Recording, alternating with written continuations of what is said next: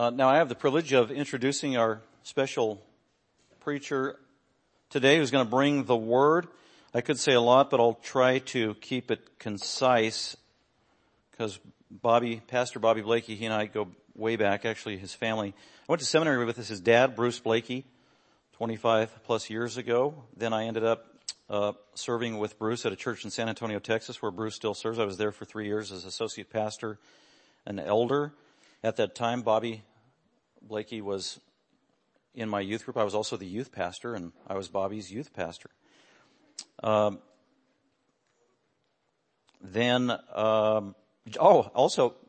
Bruce Blakey spoke at our 5-year anniversary 5 years ago, right here. He's our guest, did a wonderful job. He taught for a little bit at the Master's Seminary, where our very own J.R. Cuevas took a class from Pastor Bruce Blakey, so he was blessed. It was just a few years ago where we had Roberta Blakey, Bobby's mother, who taught at one of our GBF women's retreats and did a fantastic job. And she's a model, godly woman right out of the book of Proverbs, chapter 31. I'll go back a little bit. 25 years ago, when I was in seminary, I was also at Grace Community Church, and I worked in children's ministry there. And actually there, for the first time, was when I met Bobby Blakey, and I was like his children's pastor. When he was like 5th and 6th grade. And what he remembers most about all the years that I've taught him is I taught him how to play red light, green light, I think, he told me. Not theology. I was blessed years later to reconnect to be his youth pastor, and then years went by and God brought me out to California, and I was in Los Altos as a pastor overseeing family ministries. I needed a youth pastor, and so I hired Bobby to be my youth pastor after he graduated from the Master's College. And that was a blessing. He did a fantastic job. We served about 3 years there. For a little bit, he lived in the McManus house and lived to tell about it, so that was a delight to have him there. It was Bobby who God used to introduce us to, I was looking, as the pastor of family ministries, I was looking for a middle school pastor, and Bobby introduced me to his very good friend, Derek Brown, at the time, fresh out of the Master's College. And that's where Derek and I met. And so me, Bobby, and Derek, we served together there along with Sherry Lee right here in Los Altos. That was a blessing. Bobby has 2 younger brothers. Billy, I was Billy's youth pastor back in San Antonio. Billy is now, Bobby hired Billy to be an associate pastor at his current church. And Bobby has another brother named Ben, or Benny, and I was Ben's children's pastor, youth pastor. And now Bob also hired Ben not too long ago to be youth or music minister at their church down at Compass Bible Church in Southern California. So Bruce and Roberta Blakey had 3 boys, Bobby, Billy, Ben. They raised them in the Lord, and they all right now are full-time in ministry in Southern California. It's pretty amazing and quite a blessing to see what God has done with their family over the last 25 years. Bobby left working for me in this area about 10 years ago to be a youth pastor at Compass Bible Church in Southern California. Did that for, among other things, for about 8 years, and then that church sent him out 2 years ago to do a church plant in Huntington Beach, where he's been for 2 years. Church plant, now they are up to 700 people. God is blessing. He serves alongside his younger brother, Billy, full-time pastor, and Billy does what Big Brother tells him to do. So that's quite a blessing as they serve together there. If you go on their website, you might be familiar with a tool that God has used. Bob has a heart for evangelism, and they have the evangelism ice cream truck at their church, and God's been using that. It's just a simple tool to talk to folks in the neighborhood, and God has blessed that ministry. And it's kind of in keeping with what Bobby wants to share with us from God's Word, from the heart of Jesus, about how to have the right kind of evangelistic love for those that don't know Christ yet. So, Bobby, it is our delight to have you come bring the Word to us, brother. Let's hear it for Bobby.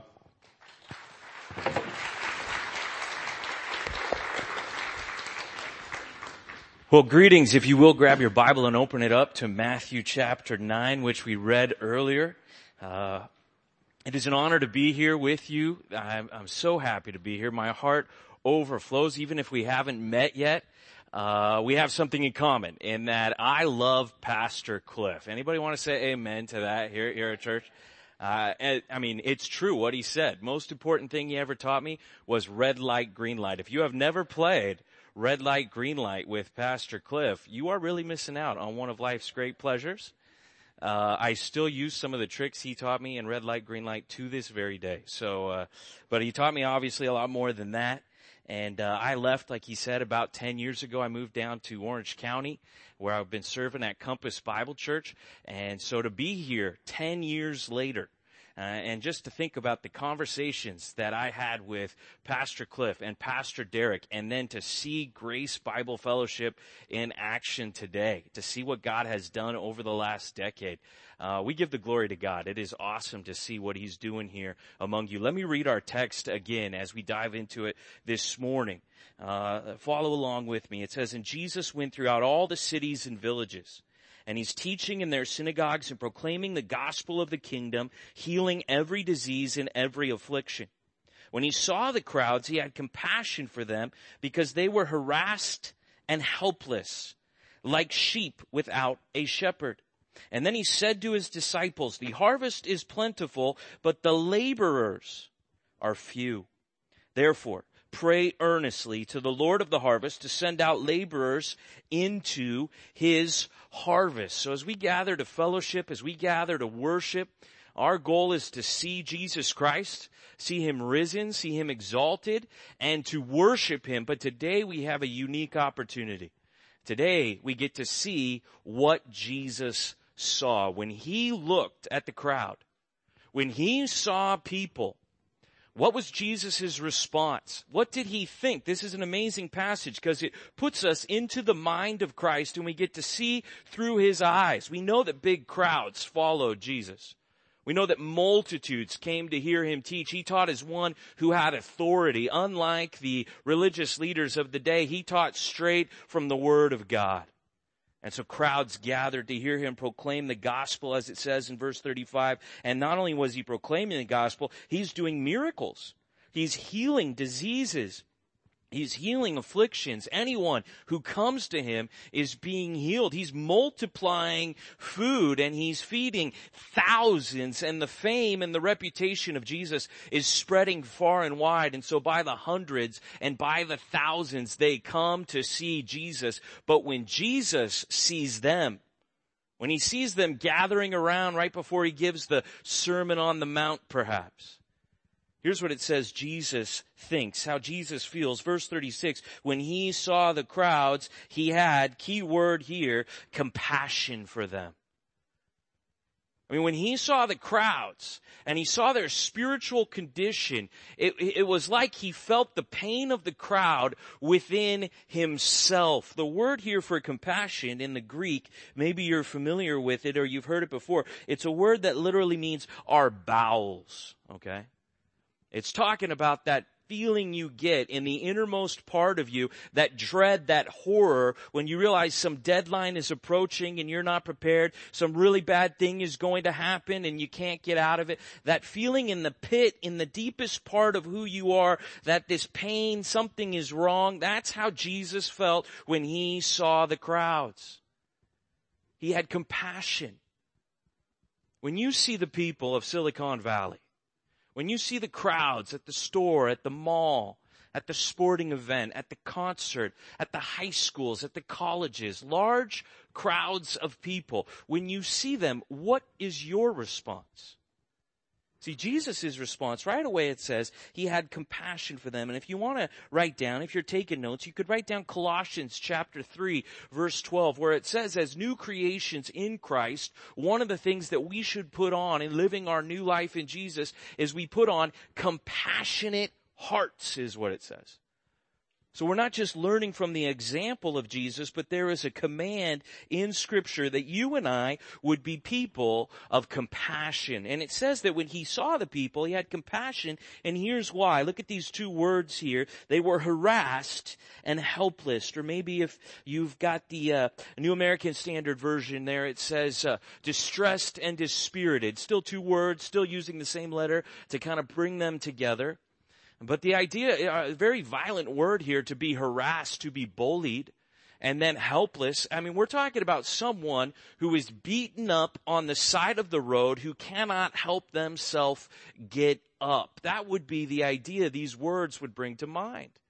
I think it would be a similar picture to Luke chapter 10, where we have the parable of the Good Samaritan, and someone has been beaten up by robbers and he's lying on the side of the road, and here comes the religious person who walks by, and here comes another religious person who walks by, and who is it that stops to help? It's the Samaritan. And when the Samaritan saw the man harassed and helpless, beaten up on the side of the road, it says the Samaritan had what? Compassion for him.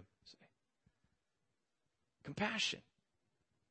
Because you realize this man could not help himself, and who was going to help this man? This man, as it says here in our description, these people that Jesus saw, the crowd, they're like sheep without a shepherd. And we all know how sheep are. If you're a Bible student, common analogy, sheep are stupid. Have we learned that from the scriptures? Is that what we know? As Isaiah 53 says, that all we like sheep have gone astray. Every one of us has turned to his own way. That's what sheep do. They wander and they get into trouble and they get into dangerous situations. And when Jesus sees a group of human beings, he doesn't see them and start labeling based on the color of their skin or their age or how much money they have in their bank account. He sees past their sin and bones, and he sees people as souls, lost souls who need a shepherd, who need someone to help them get up from the side of the road. What do you see when you see people? This is a glimpse into the way that Jesus Christ viewed people like us. And I am so concerned in our culture that when we see people, a lot of times we walk straight by them without even giving them a second thought. We barely even acknowledge many times their physical existence, much more the fact that they are a spiritual soul who is going to live for all of eternity, either in the presence of God or apart from him forever. We live in a drive-through culture. You guys know what I'm talking about, right? Where when I go out to stores and I start to buy things, right? When I go to Chick-fil-A, and I'm sorry to bring up Chick-fil-A on a Sunday. I know that's a little rude, but when I go to Chick-fil-A, for example, I can start to view people like a drive-through box is what I can start to treat them like. Like, I've got my order, and I'm going to give you this money, and then you're going to tell me I got to turn my card around for the chip, and we're going to go through this whole exchange, and I'm going to start getting almost frustrated if you don't give me what I want, and almost like you don't even exist. You're just here to dispense for me what I need. That's a lot of times how we view people, if we're honest. I remember one time I was getting frustrated with somebody because they said it was their pleasure to serve me, but they didn't give me the Chick-fil-A sauce that I asked for. I don't know if you've ever been in this kind of temptation, this kind of trial that I was going through, right? And here I am about to be upset with another soul because they forgot or didn't hear my request for Chick-fil-A sauce. And at that moment, I was convicted to see people as Jesus saw them. And I realized that this guy who was serving me was an eternal soul who would live forever. That he was much more than just flesh and bones in front of me, giving me what I want. No, he was someone who either knows the saving grace of Jesus Christ or is lost, is like a beaten up person on the side of the road, like a sheep with no shepherd. And I was pierced to my heart for thinking, how dare this guy not give me my Chick-fil-A sauce? And I looked around Chick-fil-A and I had this moment of powerful realization that every single person in that place was a soul. And that somebody needed to talk to every single soul in that Chick-fil-A and tell them that Jesus Christ is the good shepherd who laid down his life for his sheep. Because they couldn't figure that out for themselves. And I wonder how you see people. Do you see them as souls? You know, I really started to learn how to see people like this right here in Silicon Valley. Pastor Cliff, he hired me to do the high school ministry. And eventually, as I was trying to learn how to love high schoolers and how to reach them with the gospel, that led me to the high school campuses. I spent a lot of lunch hours at Homestead High School and Mountain View High School and the King's Academy. And I began to see, I don't know if you've ever been on a high school campus at lunchtime, but here they come, just crowds of them, sometimes by the hundreds and thousands, just talking about just energy everywhere. It can be intimidating for some of us. And here they are. And eventually all I could see was a sea of souls. And I was thinking, Lord, I can't talk to all of them. There's too many of them for one person to spread the gospel to so many people, like Fremont High School, right here down the street. Maybe you drove by it. Hundreds of souls. And you start to see people for who they really are. How are we going to reach all of these people? That's what Jesus thought when he saw the crowd. And there was this sinking feeling. There was this compassion deep within him that there's so many people who need to know. And who's going to tell them? Now, if you're in Matthew chapter 9 with me, let's look at an example of the compassion of Jesus. Look at verse 27. Just go back. You don't have to go far to see Jesus treating people with compassion. And here in Matthew chapter 9, verse 27, as Jesus passed on from there, 2 blind men followed him. The blind men, and they cried aloud, "Have mercy on us, Son of David." So we got 2 blind guys. But it sounds like stalking Jesus here, shouting at him, "Have mercy on us, Son of David." And when he entered the house, the blind men, they came into the house. And Jesus said to them, "Do you believe that I am able to do this?" And they said to him, "Yes, Lord." Then he touched their eyes, saying, "According to your faith, be it done to you." And their eyes were opened. And Jesus sternly warned them, "See that no one knows about it." Good chance of that, right? 2 blind guys who can now see. Hey guys, don't tell anybody that all of a sudden you can see now.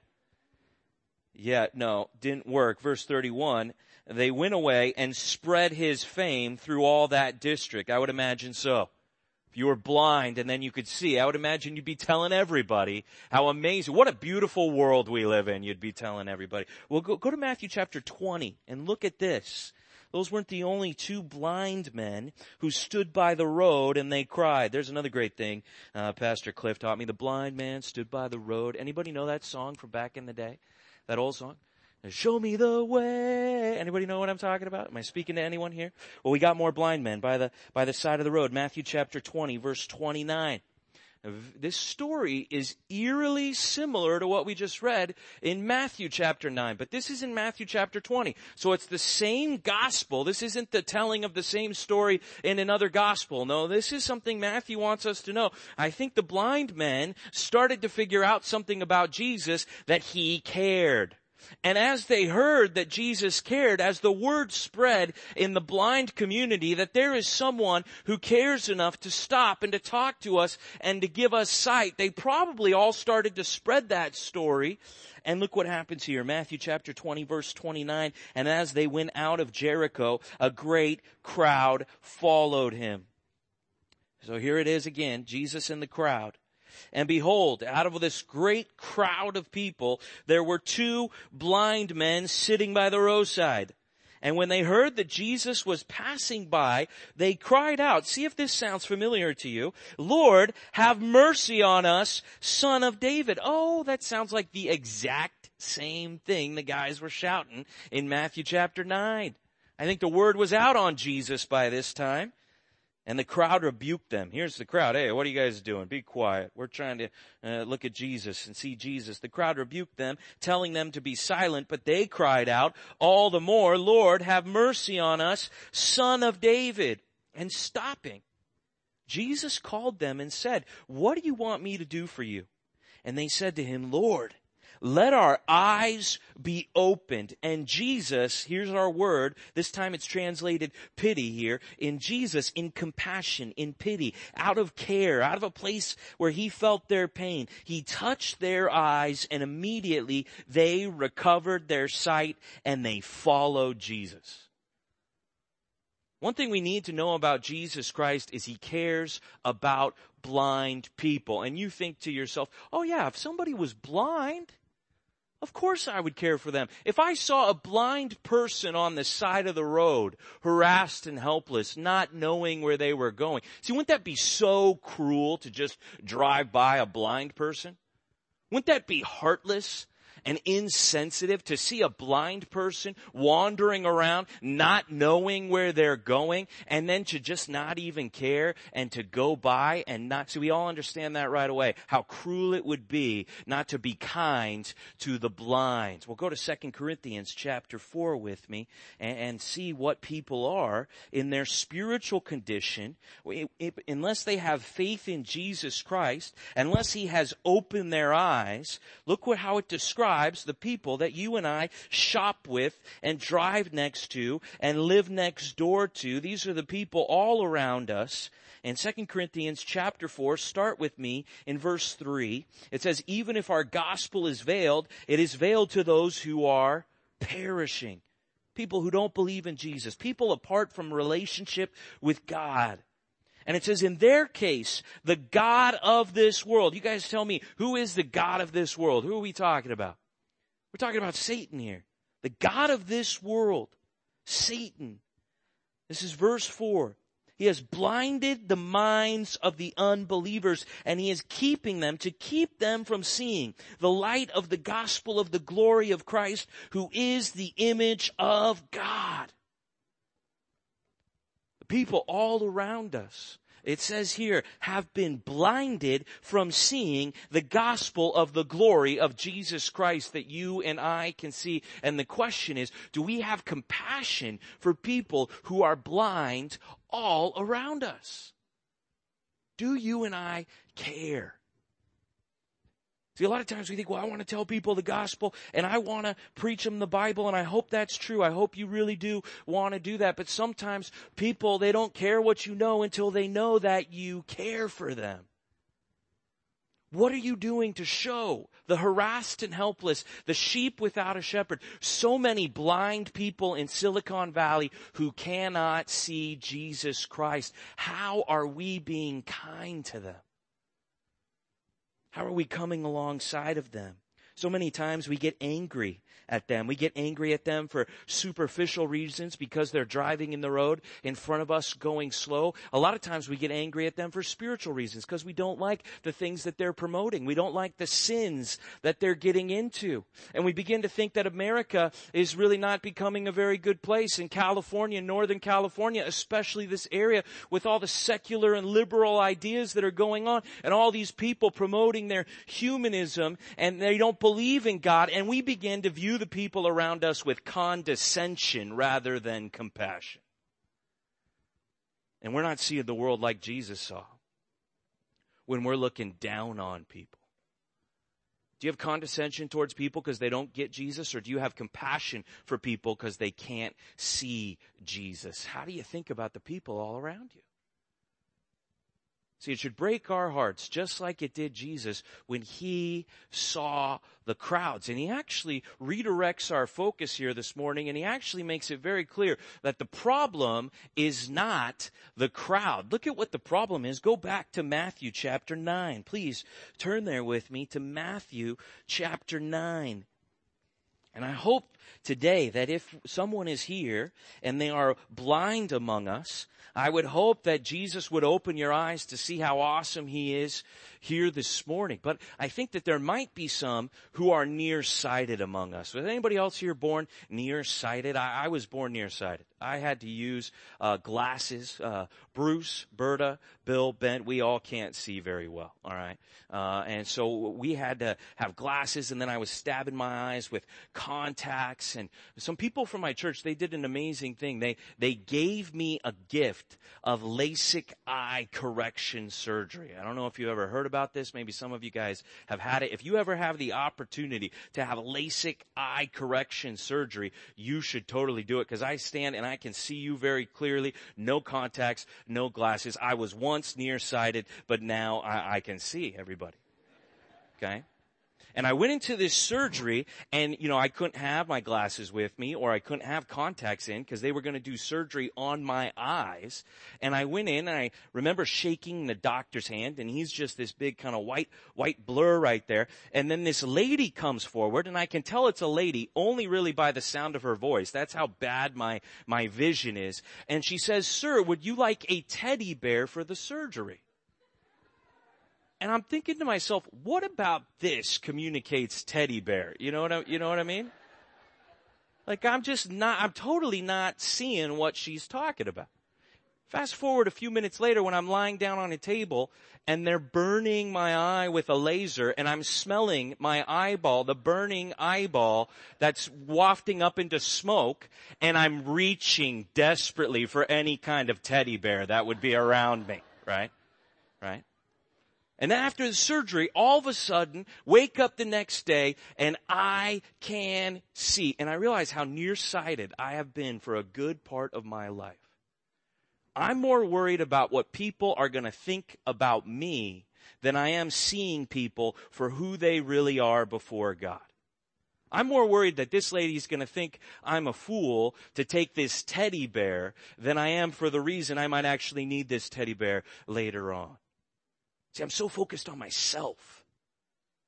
And there's people all around me who are lost souls perishing apart from God, and I don't even see it because I'm so nearsighted on me.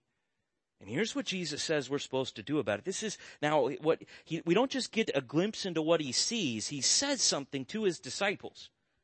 And he says, the harvest is plentiful. Do you see all of the souls in Silicon Valley that need to be saved? Look at how plentiful the harvest is. But the laborers, the workers are few. Hey, the problem isn't with the crowd, you guys. Oh yeah, they're harassed and helpless. They're beaten up on the side of the road. They need somebody to come by and somebody to shepherd them, to love them, to care for them. But the problem is we don't have enough laborers to go around.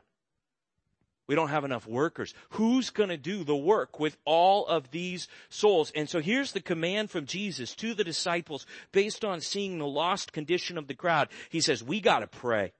And we got to pray earnestly, with a passion, with a zeal. And we got to pray because the Lord of the harvest, that he needs to send out laborers into his harvest. And we know the God who can save the lost souls of Silicon Valley. How much does our Father in heaven hear from you that you want him to save many lost people around here? And that you specifically are praying for more workers, more laborers to get out there into the harvest, the mission field, the area of lost souls, and that workers will get out there and God will send them out. Is that something that we're praying for? We want God, the Lord of the harvest. What a great description. I mean, do you believe that about God? Is that something we can testify that it is true, that he is the Lord of the harvest, that God has a mighty outstretched arm and he reaches out and he saves people and he draws them to his son, Jesus Christ. And once he holds you in his hand, he will never let go of you for all of eternity. I mean, he's the Lord of the harvest. So we've got a bunch of lost people, and then we've got a God who is ready to save. Let me ask you a question. Would God prefer to save or to judge people? What does the scripture teach us? That God desires all men, according to 1 Timothy chapter 2, verse 4, he desires all men to be saved. That God is not willing that any would perish, according to 2 Peter chapter 3, verse 9, but that all would reach repentance. We got a Lord of the harvest. He's ready to save souls. We got a bunch of souls out there that need to be saved. They can't even see how lost they are. And here's the problem between the Lord of the harvest and the souls that need to be saved. Well, we don't have enough laborers. The problem is us. That's the problem. The problem is people who fellowship at churches and can see the glory of Jesus Christ, but don't see the lost condition of the people around them, or even worse, they see the lost condition of the people around them and they do nothing about the blindness. That's the problem. The problem is there aren't enough workers. We need to pray for more gospel workers. And as we're praying for more gospel workers, some of us might become convicted and might realize that God wants to send you as a gospel worker. Go to Mark chapter 1, verse 15. Look at this with me. This is Jesus when he begins his ministry. And Mark is the shortest of the four Gospels. So Mark gives it to us very concise. And after the introduction, which is short here in chapter 1, about John the Baptist and the baptism of Jesus and Jesus being tempted in the wilderness, when Jesus begins his ministry, read it with me in Mark chapter 1, verses 14 and 15. Look at it with me. It says, "Now after John was arrested, Jesus came into Galilee." Here he goes, starting doing the same thing it says in our text, Matthew chapter 9, proclaiming the gospel of God. The gospel means the good news. We got news that is good for lost souls that Jesus saves. We got to go and proclaim it. And here's the summary of what Jesus said. The time is fulfilled. Now's the time. And the kingdom of God is at hand. You want to be a part of the kingdom of God? You want to have eternal life of the age to come? Here it is. Repent and believe in the gospel. I think if you wanted to summarize the message of Jesus Christ to the lost world around us, I would use these words right here. In fact, I would call them the three most important words: repent and believe in the gospel. Gospel, repentance, and faith. So let's say that today you end up in a conversation with somebody and you're seeing them as an eternal soul. Like you make a conscious effort to look past their skin and their bones and their wrinkles and their freckles, and you try to see this person as an eternal soul that will live forever with God in eternal life, or will perish apart from God for forever. And you're trying to think about them that way. And what if somebody said to you today, "How do I get saved? How do I become a Christian like you? How do I know Jesus Christ?" Would you know today, right now, what to say to that person? Could you have a salvation conversation? Could you have a conversation with a blind person, and God could speak through you and use you, knowing the truth of the Scripture, the good news of the gospel, that by the end of the conversation with you, I'm not talking about Pastor Cliff right now, I'm talking about you. Could you help someone do what it says right here? Repent and believe in the gospel of Jesus Christ. Man, if we're going to be laborers, if we're going to be workers for the Lord of the harvest, if we're going to be sent out, then we all need to be equipped to have those kinds of conversations. And I know that we're teaching the gospel here at Grace Bible Fellowship. I know there's even evangelism classes that you can be a part of. Are you one of the workers out in the fields for the Lord Jesus Christ? I try to break it down about these three most important words: repent and believe in the gospel. And if you're taking notes, could you just write those three words down? Gospel, repentance, and faith. How would you explain? How would you define those words to somebody else? This is the content that we have to know. In fact, here's really my challenge, I guess, for the members of the body here. My challenge would be, could you use a scripture? What scripture would you use to explain to someone the gospel of Jesus Christ? Not you explaining it with your words, but where in the Bible would you go to say, "Hey, let me teach you the gospel. Let's go here." And you would show it to someone, not from your words, but from the Word of God. What passage would you use for the gospel? I am amazed how many people tell me they are Christians. And I'm kind of an annoying person. When you tell me you're a Christian, I get excited about it. You know what I mean? You tell me you believe in Jesus, and I think like we're long-lost brothers and sisters. Praise the Lord, right? And I'll start asking you questions like, when did you repent? Hey, I'm a Christian. Praise the Lord. That's awesome. I'm so excited to hear that. When did you repent? And they look at me like I'm speaking a different language. I mean, seriously. Oh, I'm a Christian. Awesome. When did you repent? I mean, that's what Jesus says to do right here. I mean, when John the Baptist came preaching, he started with one word over and over. Repent, he said. When Jesus came preaching, he had one word that he led off with, like here, repent. The apostles in the book of Acts, which I know you guys have been studying, when they started preaching and people are like, what do we do? How do we respond? How do I get saved? What were they saying? Repent. When Martin Luther nails his 95 Theses on the Wittenberg door, what's the first of all the 95 Theses?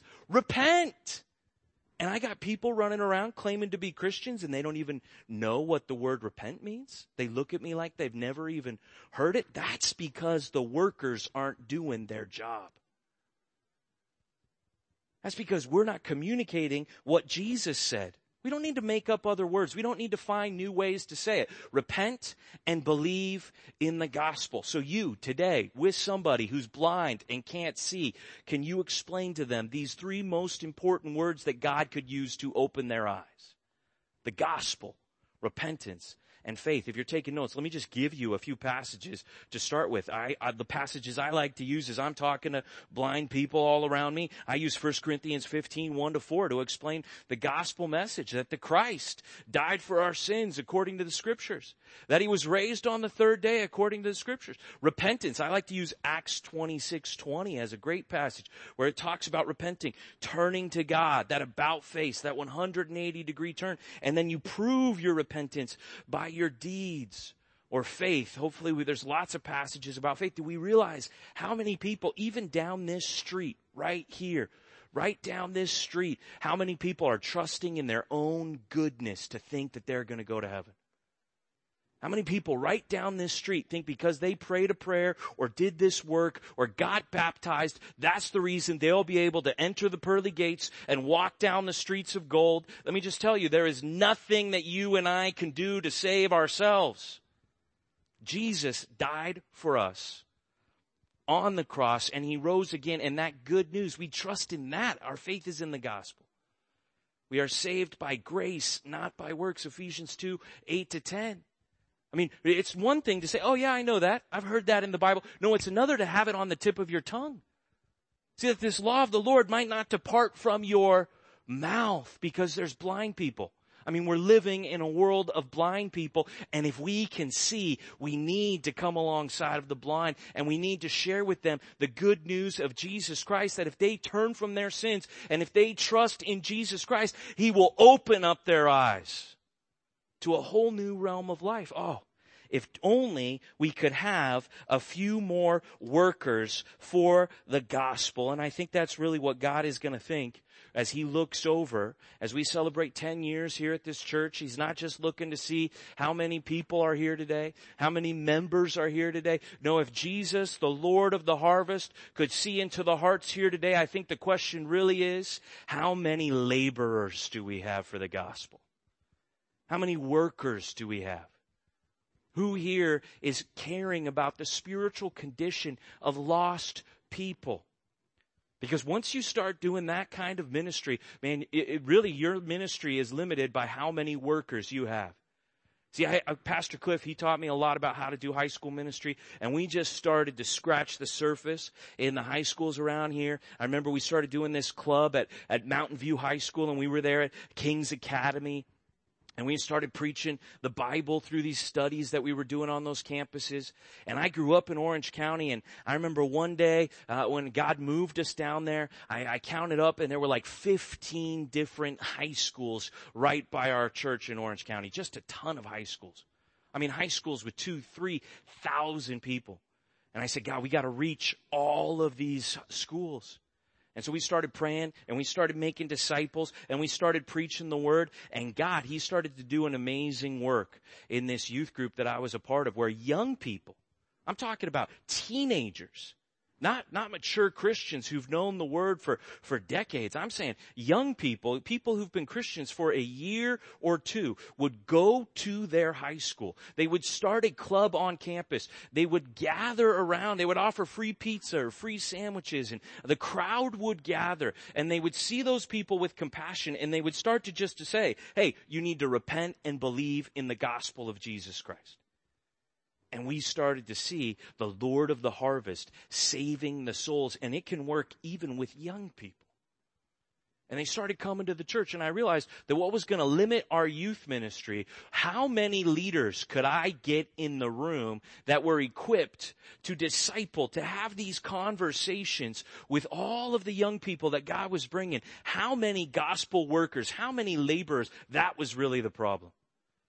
And I'm sure the youth ministry here, the college ministry here, as they're trying to reach the schools, all the ministries here, as we're trying to reach out, they're going to be limited. How many laborers for the gospel do we have here? That's going to be the key to the next 10 years of this church. See, and what would happen is the young people, we would offer them these free food, these fun events, and they would come, gather, and then we would start just preaching this message. And it was a very simple message. Repent and believe in the gospel. We would explain what that meant. And I had leaders, and so we would break up at the end, and there were enough leaders to break up into groups of 3, 4, 5, and young people would start to pour out their hearts. And one night, this guy named Matt Shue, this young kid, he came to the church, and a leader just really gave him the gospel. And that night, right there, he believed in the gospel as a freshman in high school.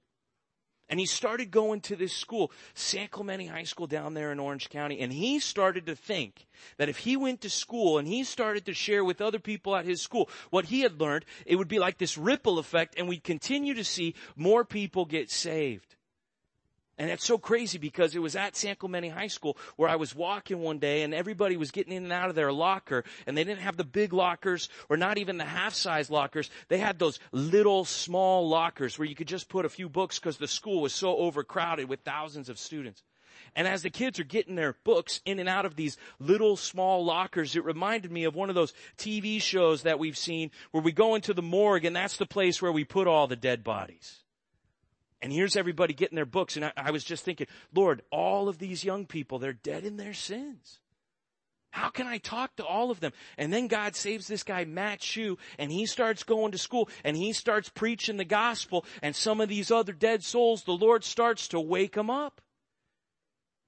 Well, I met Matt's parents, and his mom, she was an on-fire Christian, and his dad, he was just kind of hanging around.